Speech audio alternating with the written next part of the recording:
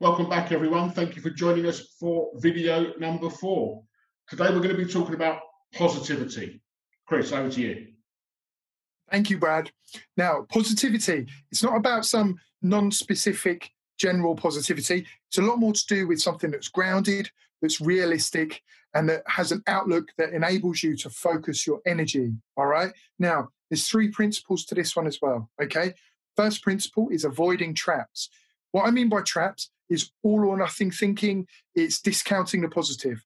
All the little mental pitfalls that we fall into. We need to do a little internal audit and understand what drives those so we can overcome them. All right. That was principle number 1, avoiding traps. Second principle is realistic optimism. All right. Now, this is not about blind hope. We're not standing in the garden and saying there are no weeds, there are no weeds. We're actively pulling them up to have the best chance of our garden being beautiful. All right.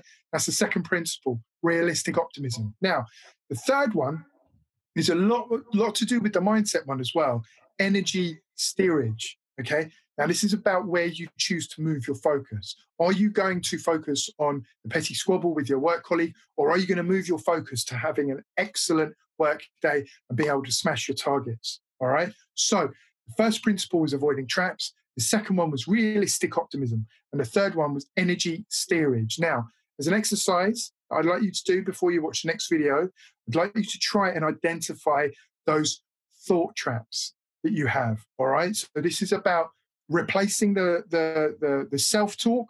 I got this wrong because I always screw up. It's something like, on this occasion, I got it wrong. What can I learn to make this a positive experience? All right. Now, the book that showed me how to do this is The 7 Habits of Highly Effective People. All right. It's a very well thumbed copy that I've got here. Lots of post-it notes. I highly recommend this book. It will help to reframe a lot of your mindset with positivity. All right. Thank you very much. Chris, that was great. Some really valuable insights there. I really love the all or nothing thinking, otherwise known as black and white thinking. And if I look at today's world, I think it's so relevant to the work that we're doing at the moment. I think the success can be found in the grey area. That's where collaboration comes in.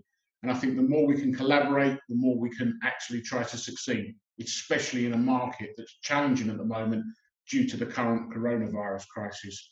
So I hope you got some value from that, and we'll be back soon with our next video. Thank you.